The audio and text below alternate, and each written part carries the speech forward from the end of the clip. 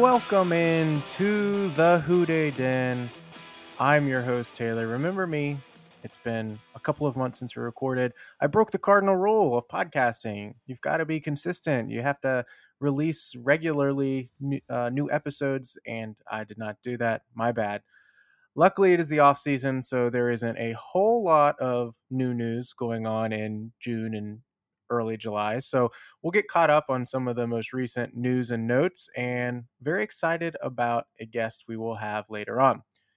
First things first, the Bengals unveiled their first Ring of Honor class. This is something that, as Bengals fans, we have been asking for years, and it's somewhat attributed to I think the national media not necessarily taking the Bengals franchise as seriously and not respecting the Bengals franchise. There's other reasons too. I mean, losing doesn't help, but this is one reason why we've never honored the legends of our franchise. And Mike Brown admitted as such today. I'm recording this on Monday, and in his media thing spiel today, he mentioned, that this is a right step to take, and it's a long overdue, but alas, we're here, and that's the good news. Anthony Munoz, joined by Ken Riley and Ken Anderson, all obviously very deserving to be in the first Ring of Honor class. I believe that unveiling is taking place, the ceremony, the celebration, whatever you want to call it, on the Thursday night primetime game against the Jacksonville Jaguars, however you prefer to pronounce that. It'll be a great game, I think, with Trevor Lawrence in town, the number one overall pick, Urban Meyer, former Ohio State coach. Lots of storylines in that game, which will be fun to watch. And then you've got this going on as well. So, very exciting game to attend if you're able to. Other news, the Bengals claimed off waivers an offensive lineman, Lamont Gallard from the Arizona Cardinals. Now, I assume this is the depth piece, assuming that Lamont even makes the team, and that's fine. I think this time of year, anybody you're picking up off waivers that's been either cut or on a practice squad, whatever it may be, you're hoping that they are not slotting into your starting lineup. If so, you might have some issues. And we know we've had some issues there on the offensive line. We're going to talk the offensive line in more detail here shortly. But hopefully at this time, we don't have to worry about Mr. Gallard slotting in as a starting lineman for us this season. July 31st has been announced as Back Together Saturday is what they're calling it. I kind of feel like they could come with a catchier name than Back Together Saturday, but whatever. Anyways, that is a time where Paul Brown Stadium will welcome back fans. They can come in and watch some practice. And I have 2 tickets to that. I'm excited to be attending that and just to get back into the stadium. And, obviously wasn't there at all last year.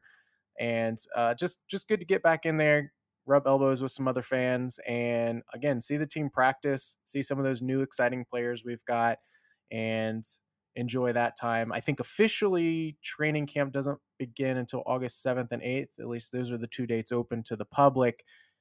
If you are interested in attending training camp, my understanding is you have to enter a lottery unless you've been blessed with media credentials from a media outlet, which I have not.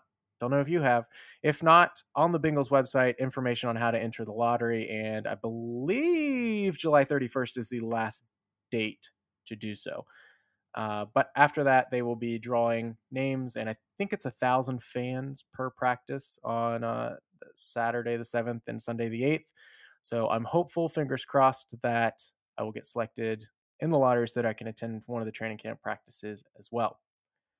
Now, so far, none of these announcements have really had too much impact on the Bengals on the field in 2021. However, some exciting news: Joe Burrow not starting on the PUP list, physically unable to perform for those listening at home. He, I think, is recovering at a great pace. Obviously, he has insight into his recovery more so than we do, but from everything we can see outside looking in, looks like he's progressing well, hitting the milestones he should be hitting, and it's very encouraging that he did not start off on the PUP list, which would have kept him out of organized team activities for a while. Today at the media session, it was noted that Burrow's probably going to be held out of the preseason games, which makes sense. No reason to rush him back, even if he is making great progress. I think it will be interesting at the beginning of the season to see if there's just some natural rust there, which I expect there will be.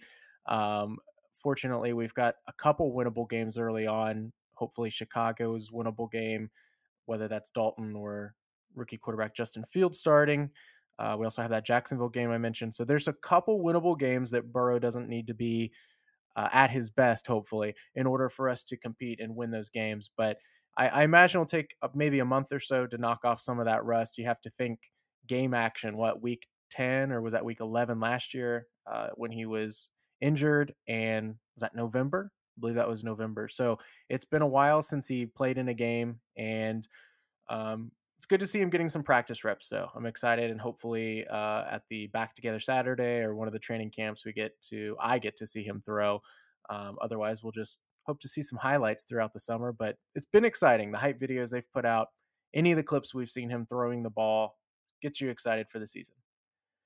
The final note, newsworthy of mentioning here, recently, Sam Hubbard, I believe this was yesterday, re-signed 4 years, $40 million deal, which I think is a very fair deal. I am pleased that they got the deal done. I know some Bengals fans are clamoring for Jesse Bates to get an extension, and rightfully so. He's the anchor of our defense, maybe the most important player we have back there, definitely the most talented we have right now. I too hope Jesse Bates gets locked up. However, I don't believe us extending Sam Hubbard through the 2025 season prevents us from extending Jesse Bates as well.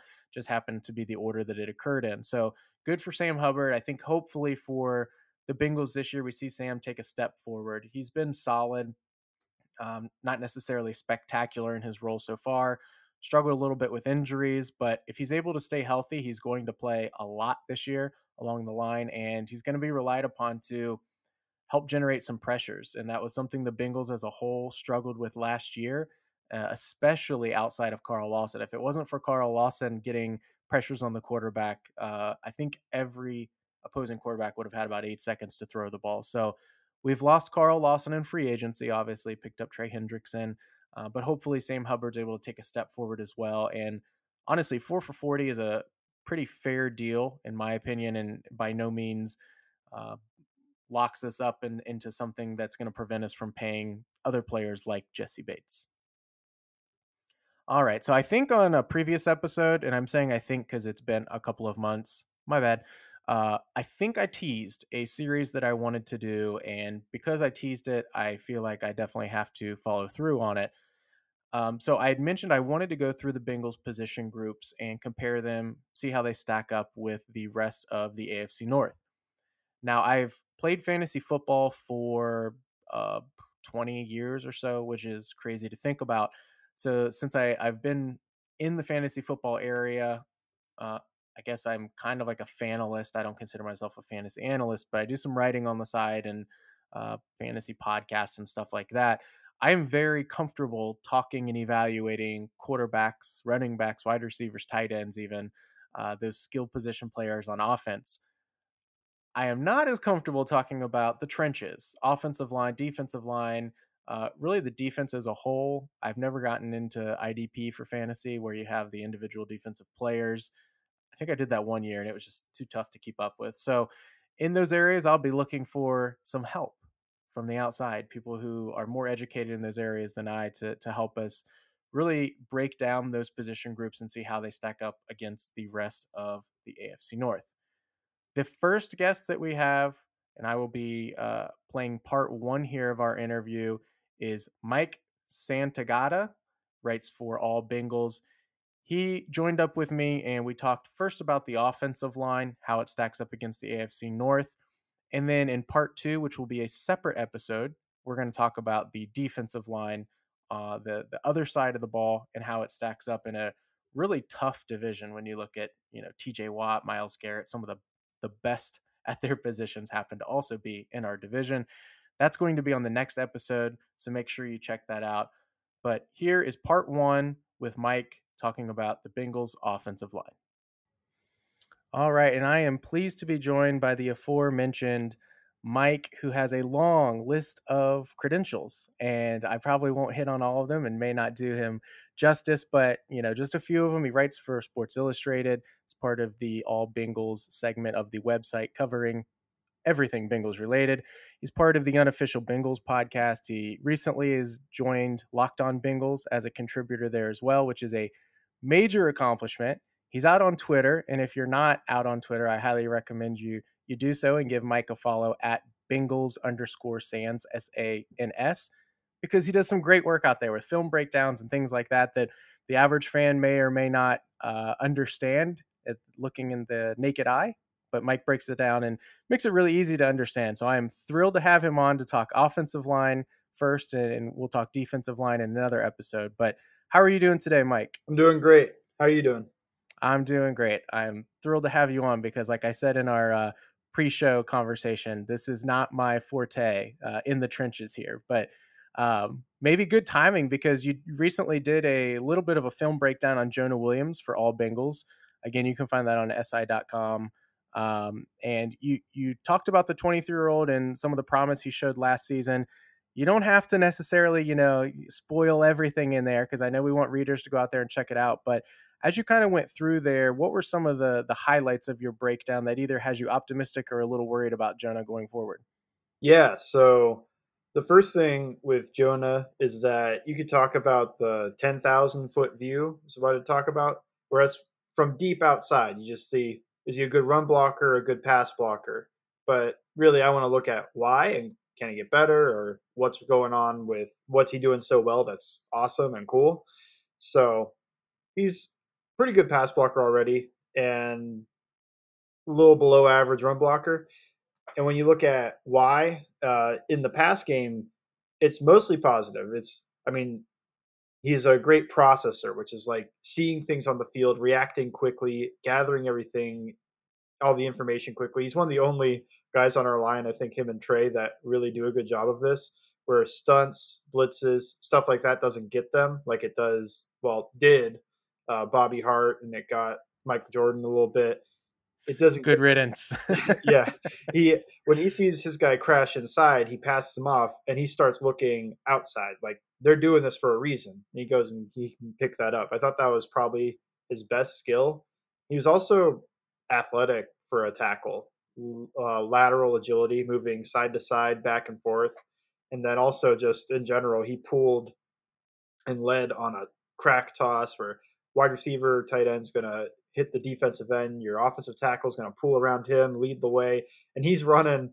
I mean, Joe Mixon probably slowed down a little bit, but he was running right in front of him around the same speed, hitting a pretty good 40 and then takes out a cornerback. So those are what you like to see just in general. Those are probably his two best areas to me.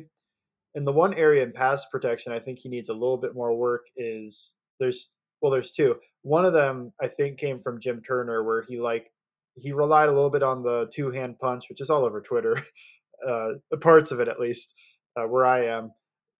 They kind of talk about it too much, but the two hand punch, it's just there's certain moves that just beat it. Uh, just think both your hands coming at the same time, same place, same level. Other guy swings right through there and he knocks out both your hands with one move. So then you're screwed. And he gave up a sack to Josh Sweat on that, real bad one. And then the other thing that I think needs a little bit more refinement, a little bit harder to overcome, is his lack of length. And it showed up a little bit when a guy can get long and hit into his chest. Uh, it's tough, and he's got to protect his chest better. But I mean, he's facing where I saw it was against like Miles Garrett, and he gets everybody with that. So it was essentially his rookie year. So you have to look back on it and see like, okay, this is like a rookie year for him. I thought he was solid. I think he has a chance to be good, to even maybe great. I think there is just the lack of length, and he's not big, and he doesn't really move people that much in the run game by himself. So I think there's a little bit there where you're like, I don't know how good he's going to get at moving guys in the run game, just as a general point. So who knows if he reaches like all pro level, but I could definitely see like a Pro Bowl tackle. And I mean, any more pass protection is king. It's more important anyway, and that's what he can hit like a great. I think he can be a great pass protector. Yeah, and I think Jonah is a prospect that I kind of struggle with a little bit because on one hand he played pretty well last year considering it kind of was, like you said, his rookie season, and he does have the further you get away removed from college and maybe the less it matters. But I think he's still young enough that the fact that he has the pedigree of coming from Alabama, being a top 10 worthy pick, I don't think anybody in the media was really scoffing when we took Jonah Williams, where we took him early in the draft that year. So he's got those things going for him, but at the same time, it's kind of entering year 3 here. Granted, only year 2 of playing, but year 3 of your career, you're hoping that you see some improvements in those areas that you mentioned, that he can kind of become that cornerstone, because right now that's something obviously Bengals fans know. The offensive line lacks I think anybody that you feel really, really comfortable with long term. There's some stopgap, there's some potential on that line, but there's not someone that you look at to be like, well, you know what? If nothing else, we've got this position locked down. And so hopefully we were able to see those things this year. But yeah, I love the breakdown because, in that article, again, go check it out to read more detail. I like that you put in there, some of the video clips of the things that you're describing, because for somebody that doesn't get into the in-depth analysis of offensive line play, some of the terms I'm familiar with, but I don't really know what it means. And I really loved your breakdown because it was really helpful to kind of see those. This is what I think you talked about, like I think you were talking about like where he kicks out or something. Kick slide, yeah. Yes, kick slide. I knew it had kick in it. Super I'd heard important. of it before, but it was like, okay, what is that exactly? And so yeah, I think I'm with you. He's got the potential, and um, I mean, like it or not, our line was so bad that even if he's only average, he might be our best lineman. So it's not saying much, but I'm optimistic about him as well. And it's actually a perfect segue here into the main topic here. Our segment is looking at our offensive line as a whole and that whole unit and how it compares to the offensive line units across the AFC North. And I don't think anybody is arguing that the Bengals are at the top, but I'm wondering if they did enough this offseason to maybe elevate themselves out of absolute terrible range where they were last year. We're assuming, I believe, correct me if I'm wrong, I think we're assuming starters are probably Jonah at left tackle, Suafilu, Hopkins, if he comes back, which he was cleared today. If he's ready to roll, he'll be at center, Jackson Carman at right guard, and then Riley Reef. That was the ESPN depth chart. I don't know. Do you anticipate any changes through training camp? Barring Hopkins' health, but if everybody's healthy, do you anticipate that being the starting 5 at the line this year? I actually think Spain's going to win the job for left guard over Mm-hmm. Suafilo, but I also think it's a competition. It's a true Yep. competition. I lean like 55, maybe 60% towards Spain, and then 40, 45% towards Suafilo. Uh, Either one is better than what we had, though. Exactly.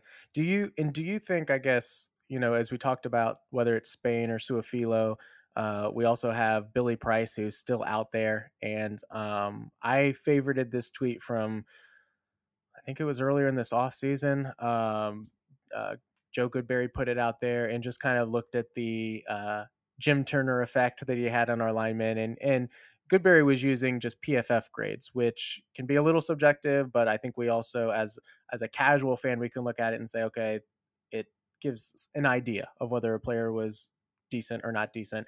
And pretty much all of our linemen regressed under Jim Turner, Billy Price being one.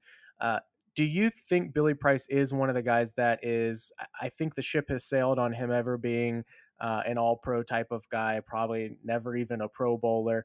But do you think he has the chance to evolve into a starter on this line, or do you think he is solely a depth piece that you hope you don't have to use? On this line, I think he's kind of just a depth piece. I think that you Hmm. could see that too with us looking at all these backup centers to bring in, whether Yeah, it's Austin Reiter, who true. just visited, or Lamont Guy. I don't know these guys' names because we just signed him. Geilard. But he just, you don't hear their names on broadcast either, so it Right. doesn't help. But I know. There's no video breaking down Lamont Gaillard. yeah, Gallard. yeah. So I mean, we're looking at all these guys to play. We want somebody that's not Billy Price to be our backup center. I think at first I thought maybe this was because Trey's not healthy, but then he's all go according to a report Hmm. today. So I don't rule out that Billy Price could become a starter elsewhere, though. I think we're just I think we're moving on. I think this will be his last year. He's a depth piece. He's a great team guy. He's the guy who's always clapping and helping guys Yeah. up. Yeah. I mean, he seems like he's great for the locker room, but He's usually helping the quarterback up after he gets blown by or pushed back. yeah, yeah. Well, at least he does that. I remember Cedric Ogbuehi, he would just look back and whatever. Yeah. Billy Price unfortunately has some there's some blame to go around there across the entire line, but he's got some really egregious clips that I've seen where he just gets blown off the line so often, unfortunately for him. And I think if I recall correctly, wasn't he one that also had short arms? It was just a little bit less of a talking point because he was going to play center versus tackle. Yeah, and I actually think his short arms show up a lot. Like he does a lot of reaching forward and reaching out, and Hmm. when you see guys blow him up, it's because he can't protect his chest and reach guys. They reach him first, so a lot of that shows up for him being a set, even though he's just a center or sometimes a guard. And you mentioned Pro Football Focus, and I think with respect to Billy Price, he went against Aaron Donald, but I think they gave him a 1 out of 100 in pass protection in that game, which is insane. I mean, I wonder what our score would be if we went out there and stood. I don't know. Uh, I Uh, think I, I think I could hit a 0. I played. not that I want to go up against Aaron Donald by any means. I would immediately duck into the fetal position, but I'm gonna attempt to cut block, get thrown down, and then I'll fake an injury and get out of there. exactly, hold the hammy. And we mentioned PFF last year. The Bengals were sixth worst in the league in pass blocking grade according to PFF. Again, I don't like to be. You look at some of Bengals fandom, and I guess fan is short for fanatic, but there is a lot of blind optimism that goes around every offseason, and we see it. So I tend to, I think, come across as more pessimistic, but I try to view myself as more realistic. And so I don't want to make excuses, but even though that line was terrible last year, it obviously needs fixing, no doubt about it. But Jonah, who was arguably one of our better linemen last year, missed 6 games. It was kind of like his rookie season. Suafilu, who I honestly don't love him. I don't think did we get him off of waivers We or signed him last offseason from couldn't Dallas. remember if We he got was Spain off waivers later. got it Spain. Just some of these guys that aren't expected to necessarily come in and plug in and start right away. Xavier was one of our somewhat productive offensive linemen last year, according to PFF grade. He was out for 10 games. Then you talk about the guys that we were starting, and you have two guys that I just never ever want to talk about because it just makes me hot. Michael Jordan and Bobby Hart. So with Bobby Hart and Michael Jordan, they combined for 23 games last year, which is just disgusting. So Bobby Hart out, Michael Jordan out, Jim Turner gone. Just based on those three that we mentioned, do you see this line improving almost automatically, addition by subtraction sort of thing, because those were arguably our two weakest links on the line. And then you have Jim Turner, who had a really rough season and rightfully got canned. Yeah. So basketball and baseball have this stat value over replacement players or Yep. wins above replacement. And I think Mike Jordan and Bobby Hart would both be negative. So in your case, yes, I think just by removing them and replacing them with just your normal replacement player, and he could be below average, it's probably going to be better. I think Bobby Hart, he does some stuff that's worthwhile, but he gets your quarterback hit too much to be your starting right tackle. He's just there. He's a decent run blocker, I think, and he's just athletic. I just think he's almost the opposite of Jonah, other than the athleticism, where processing is like his worst trait. As a stunt or anything's happening, he sees his guy drop into coverage and he just goes, Hmm. "Ah, cool. I don't Yeah. have to do anything this play." Then somebody stunting around the right guard who can't get a hold on him and giving up a hit. So, but yeah, Mike Jordan, I don't know. I feel bad for him. I feel like he gets probably way more hate than he deserves. I mean, he didn't mean to get Burrow hurt, and I Oh, also sure. know. I mean, John Allen's just a really good player. He probably shouldn't have tried to throw him to the ground, but he's just getting abused the whole game. I mean, is it on him or is it on the GM and the coaches for having Exactly. him as our left guard out there. I mean, to Yeah, me, yeah, I never was one that was blame Michael Jordan for that. Just because when it happened, it was not immediate. Obviously, your first emotions are, oh no, like we're cursed type of thing. But I really never once went to blaming that specific player that got beat on that specific play, because it really was a larger issue, and the larger issue was, like you said, the front office failing to address that line. It felt like Jim Turner's should have been gone before he was, and he stuck around a little bit longer. But back to Bobby Hart, he's interesting because he's one where, and it's being a Bengals fan, I watch all the Bengals games, whereas I don't watch every other NFL team. But PFF had him as like not the worst offensive lineman, graded out at like a 66 last year. And I watch him and I'm like, how is he not the worst? Like, I swear he might be the worst player to ever play the game, just because of how frustrating it was to watch him. So I agree. He's shipped off to Buffalo. I have no idea whether he's you know I don't think he's probably expected to get much playing time there.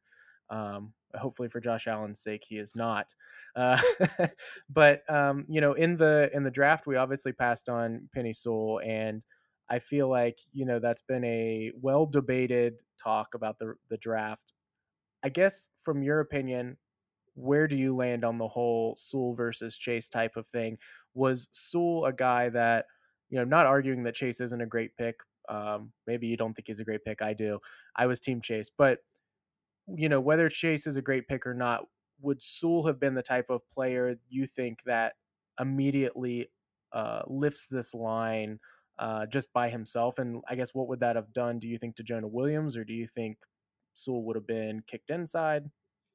yeah, man, I haven't had to talk about this in months. I was Team Soul. It's kind of like coming out as I don't know, like I was a communist or something. I don't know. I feel like everybody, the Team Chase won, and now it's like Team Sewell. People like, I'm a reformed Sewell guy, but no, he's so good. I watched them both before the draft, and while I think Chase is awesome, and I think he was a good pick at 5, man, it's just when you see a 330-pound guy who can stop on one step and change direction, and you're like, oh man, this guy has the potential just athletically, and he's a good processor too.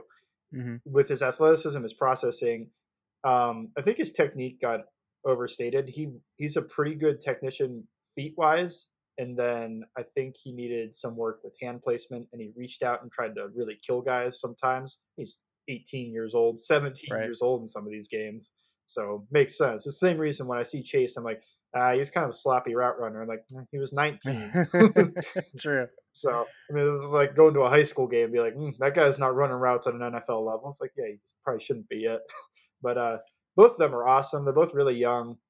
I think so. I hit the point where when we signed Riley Reef and we didn't sign a Josh Reynolds that could Hmm. be a third Hmm. wide receiver. I never I thought. really thought Josh Reynolds might be a logical fit. I was a little surprised that he wasn't Yeah, I thought pursued. that was telling of what we were doing. I was like, Hmm. okay, so we're fixing the hole at right tackle and we're leaving the wide receiver 3. Some people say Auden Tate. I just don't think you could No. put him Nah. with our wide receiver group out there. Like maybe if we Hmm. had Will Fuller and Brandon Cooks, Auden Tate could be your third guy Or John because Ross. Oh, sorry, John sorry, sorry. Ross, yeah, What just we thought John Ross was. red zone threat. Remember he scored 8 touchdowns for Yeah, like that's right. 200 That's right. yards. All of a sudden. But I never thought he was gonna be the third wide receiver. So I moved from just looking at different guys we could draft. I moved in like I'm looking at only offensive linemen in the second round, Hmm. and we're drafting Chase. So it's So perfect, because I want to ask you about that second round pick. Like I said, I'm big into fantasy football, so all the skill positions I know all about the incoming prospects. When it came to the line, I knew what the media says, which was Sewell is the best ever. Rashawn Slater from Northwestern was a very good second consolation prize there for the line. Once it got to the second round, and who was it that started to fall? Jenkins. Tevin Jenkins started to fall. That's when the TV coverage was more like, oh wow, Tevin Jenkins is falling. So I'm like, well, I guess we want Tevin Jenkins, and then we trade back and miss out on Jenkins to get Carman instead. Do you have insight into those two prospects as far as either which one you would have preferred, or if you don't know much about Jenkins, whether you think Carman is going to be the type of guy that projects as a reliable starter on your line? I did film breakdown on Jenkins, and then I was just going by whatever media consensus had Mm-hmm. them, and Carmen wasn't there by the time I finished. I think I finished up with Jalen Mayfield, and Okay, yeah, Michigan. yeah, so I did Jenkins. I thought Jenkins was good. I thought he was solid. I thought he started getting a little overrated in the draft process Mm-hmm. because on certain, I think against fast edge rushers, he doesn't have. We just talked about kick slide. His kick slide is not that good. He couldn't get out there fast. And third round pick Joseph Osai whooped him on. Jenkins Mm-hmm. was killing him all game in run blocking, which size difference, and Jenkins is a very good run blocker. Um, but it was an overtime, second overtime or something, and he has help. A tight end hits Osai as he's coming off the edge, just a little one, just a little tap, and Mm-hmm. Osai is still able to speed around him with his get off and speed. And I'm like, oh, that's a problem in this league, and especially in this division when you have to go against T.J. Watt, presuming he's right tackle. If they put him at left tackle, you have to go against Miles Garrett, which is to me is even scarier. But so I thought he got a little overrated. He would have been worth it at 38. I think he was better than Carmen, but then again, they're both moving to guard, so it's hard to make the Yeah, thought process on well, which one's the better guard because I didn't see either of them play guard. yeah. I thought Carmen was solid. I didn't love him at tackle, but I knew he was moving to guard. His feet are a mess, but that's better in guard because there's less space. He doesn't have to Mhm. kick out wide. Um, but he's just got happy feet. They're going everywhere. He just didn't seem calm ever, but he's super powerful. I I compared him. I think this is a hiring comparison. I think of like a 25%, like this is the lower end expectation of somebody, and I can't think of anybody off the top of my head for a lower end comparison to Carmen because we're just doing hype out here. Mhm. 75%, I think he could hit this. A realistic high end comparison for Carmen, I think, is Bengals legend and one of my favorites, Bobby Williams. Just a Oh, mean guy, yeah, yeah. strong. He's super powerful. His hands are they're like bricks. He hits guys and they just move over a gap, maybe even two. And he's athletic too. And he played with a broken back or something.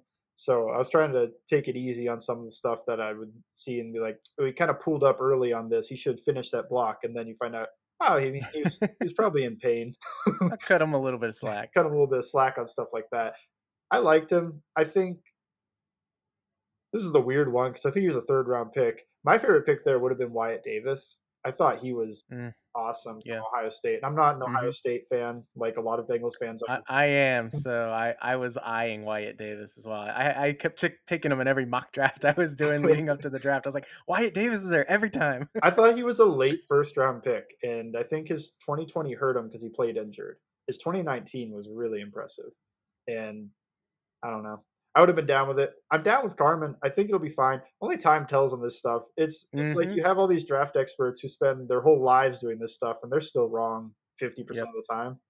Yeah, So that's been my point too. Is not to again not to make an excuse to say this is why Chase is better is because Sewell could bust because technically Chase could bust. Any of them could.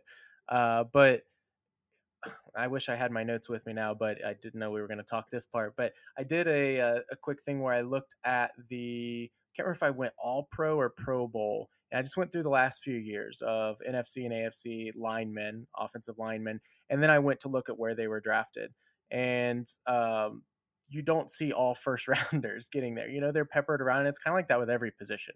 You get a Tyreek Hill at wide receiver who was taken in fifth round. Stephon Diggs, one of the best wide receivers in the league, fifth round. Devontae Adams, wide receiver.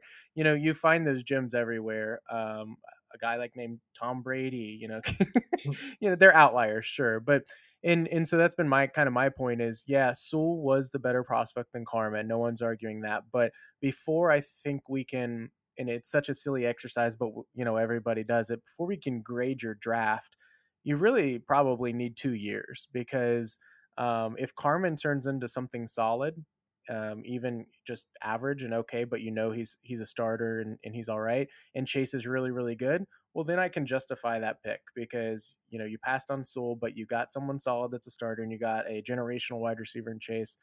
Just kind of a waiting game, but unfortunately, that's not fun to analyze. To say, well, we're going to wait a couple years. So yeah, I was kind of so on Carmen. I thought I think I read something that Frank Pollock really liked him, and that was kind of one of those things where it's like if I don't know the player, I'm gonna hopefully trust the coach. And in this case, a coach I actually kind of trust because he's had success before. So I'm hopeful that that works out. But I think when you look across the division, the AFC North, it's without question. I mean, you can let me know if you disagree that Cleveland is head and shoulders above everybody else when it comes to their offensive line. They have an All Pro in Jack Conklin. They have a Pro Bowler in Batonio. They're a really solid group, and that's even evidenced by when you see the way they run their offense.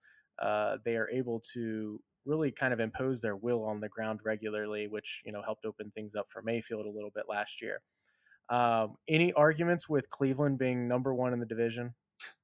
Do I go full Bengals homer and say we're better? No, Go for it. they're absolutely the best. What I think our best offensive lineman would be their sixth or fifth. I Exactly. I will fight the fight that I think Jonah was as good as Jedrick Wills last year, and I didn't watch Hmm. every Cleveland game or anything, Hmm. but I've watched four, and I thought this guy looks good for a rookie, and I'm like, so did Jonah. They just but other than that, man, you mentioned Jack Conklin's the All Pro, and I think he's their fourth best lineman. I think it goes pure talent. I might take Wyatt Teller number one Hmm. off last year, and then Joel Bitonio. J.C. Treader is a really good center, and then Conklin, and then Wills, and they're all so good.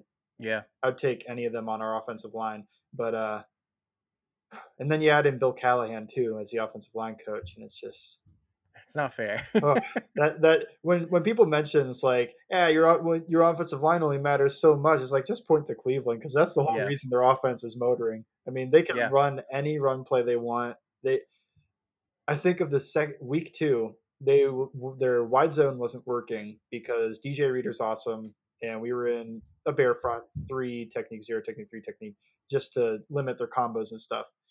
And Bill Callahan has trained them so well that at halftime they just go, that's right. Let's just move to the complete opposite. Let's run power and counter, and they just start blowing our guys up. I mean, Wyatt Teller pulling around and just driving our linebackers 15 yards downfield is just something that's burned into my memory. Uh, yeah, so good. They're like four tiers ahead of anybody else in this division for offensive Hmm. line.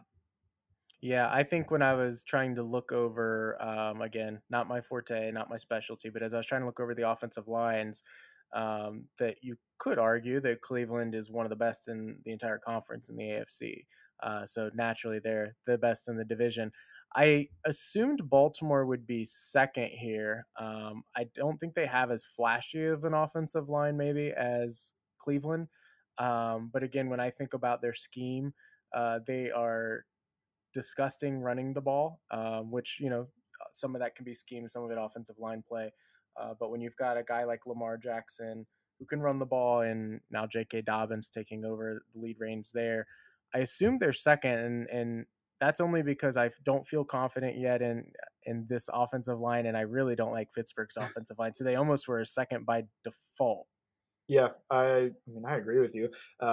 Now, can I name all five Baltimore starters? No. Exactly, they're I just know not as sexy. it's Stanley's at left tackle and he's really good. He's probably top five ish. We'll just say top five, and that's fluid. There could be seven guys in there. um, but he's a very good left tackle coming off an injury. Left guard, somebody, replacement level player, I assume. I don't remember. Yeah, I was trying to look it up real quick to see because Stanley was the only one, or Well, Staley, Kevin excuse me, was the Zeitler's only at one I right knew. guard, and I assume Alejandro Villanueva is going to be at right tackle. I think Zeitler should be fine, but he was kind of bad last year. And Villanueva, he looked real bad last year in some games. Specifically, Carl Lawson just, oh man, on Monday night, I think he had six quarterback hits in one game, maybe more. I know it was more than I think Chase Young had the entire year that he Mm. got in one game against Villanueva. It was insane. And the only reason he didn't end up with like 4 sacks is because they're throwing the ball in 1.5 seconds. So then this leads to something where like people look at PFF grade and they kind of have like the monopoly on, is this player good? Let me go check. Mm-hmm. So that kind of increases PFF grade because it's like, well, he's not getting beat, but it's like they're getting the ball out in 1 second. He's beat within two. Mm-hmm.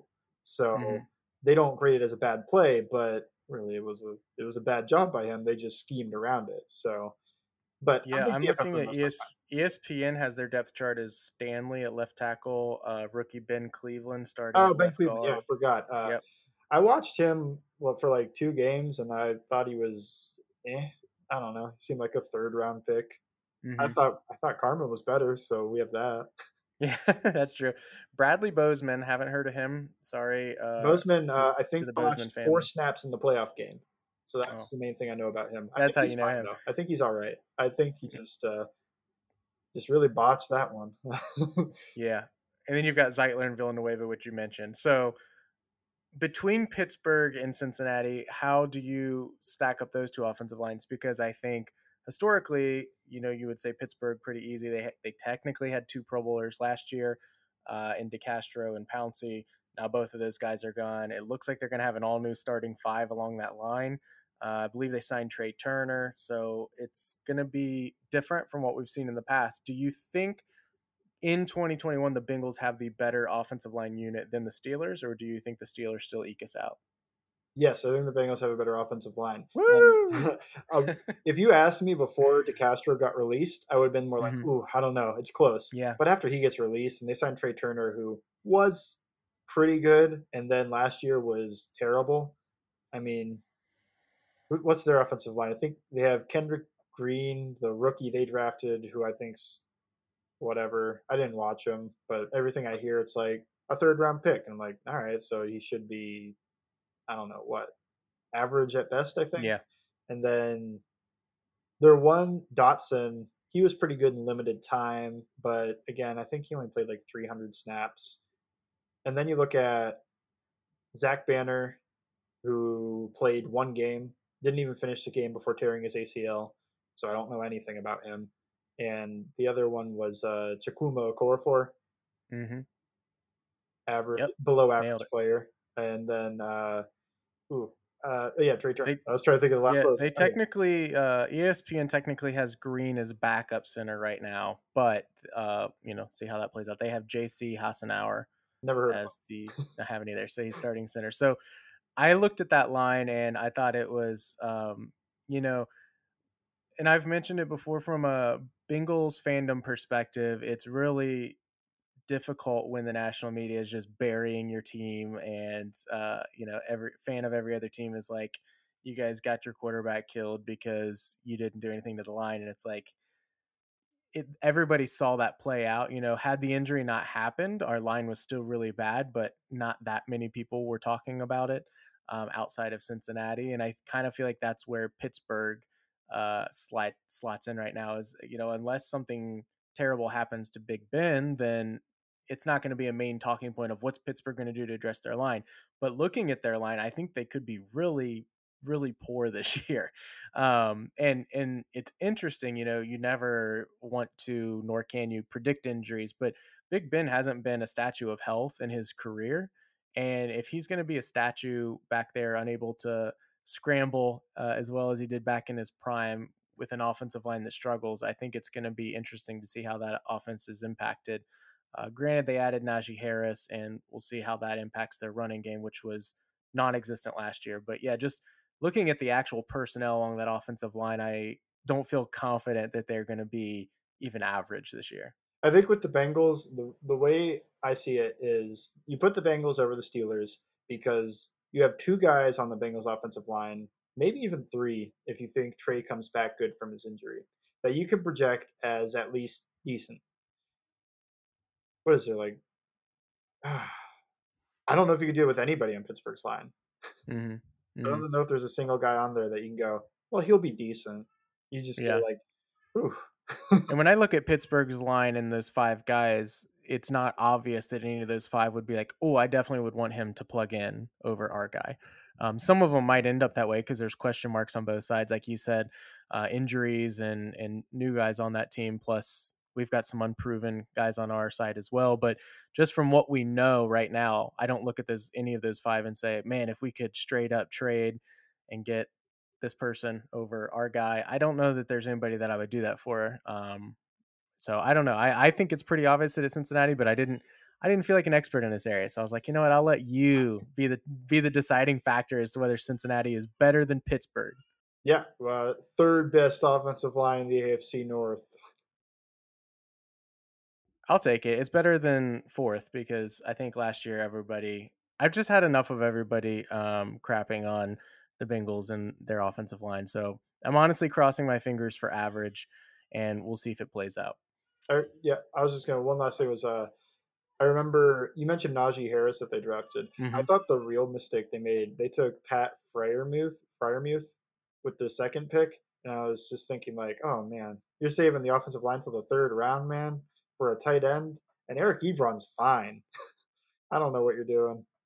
Yeah, I thought that was a puzzling pick, and of course, training camp reports are glowing of Pat Freiermuth right now. But even so, even if he's decent as a rookie tight end, I just wasn't a main area of need for them, which was interesting. And it wasn't like you were taking a prospect on the level of a Kyle Pitts that you think is going to transform your offense. So I found it to be a puzzling pick as well. But if it was us, they would have said we bungled it. So we got to think of something catchy to rag on the Steelers a little bit. And honestly, I'm still riding the high from the win last year in prime time. So we got to win in prime time with our backup quarterback, and we still got a top draft pick. So honestly, I'm holding on to that. And now I'm holding on to the fact that we have the better offensive line, which is saying a lot compared to where we were last year. So we had Cleveland number one in the AFC North, followed by Baltimore almost by default. And then Cincinnati number three. You heard it here first from Mike. And Pittsburgh rounding out the offensive line units within the AFC North. We'll see how that plays out in 2021. There's a case to be made maybe if things really broke right that the Bengals could have the second best offensive line, but too many question marks to project that at this time. Stay tuned for the next episode where Mike and I will touch on the defensive line and how they compared to the rest of the AFC North.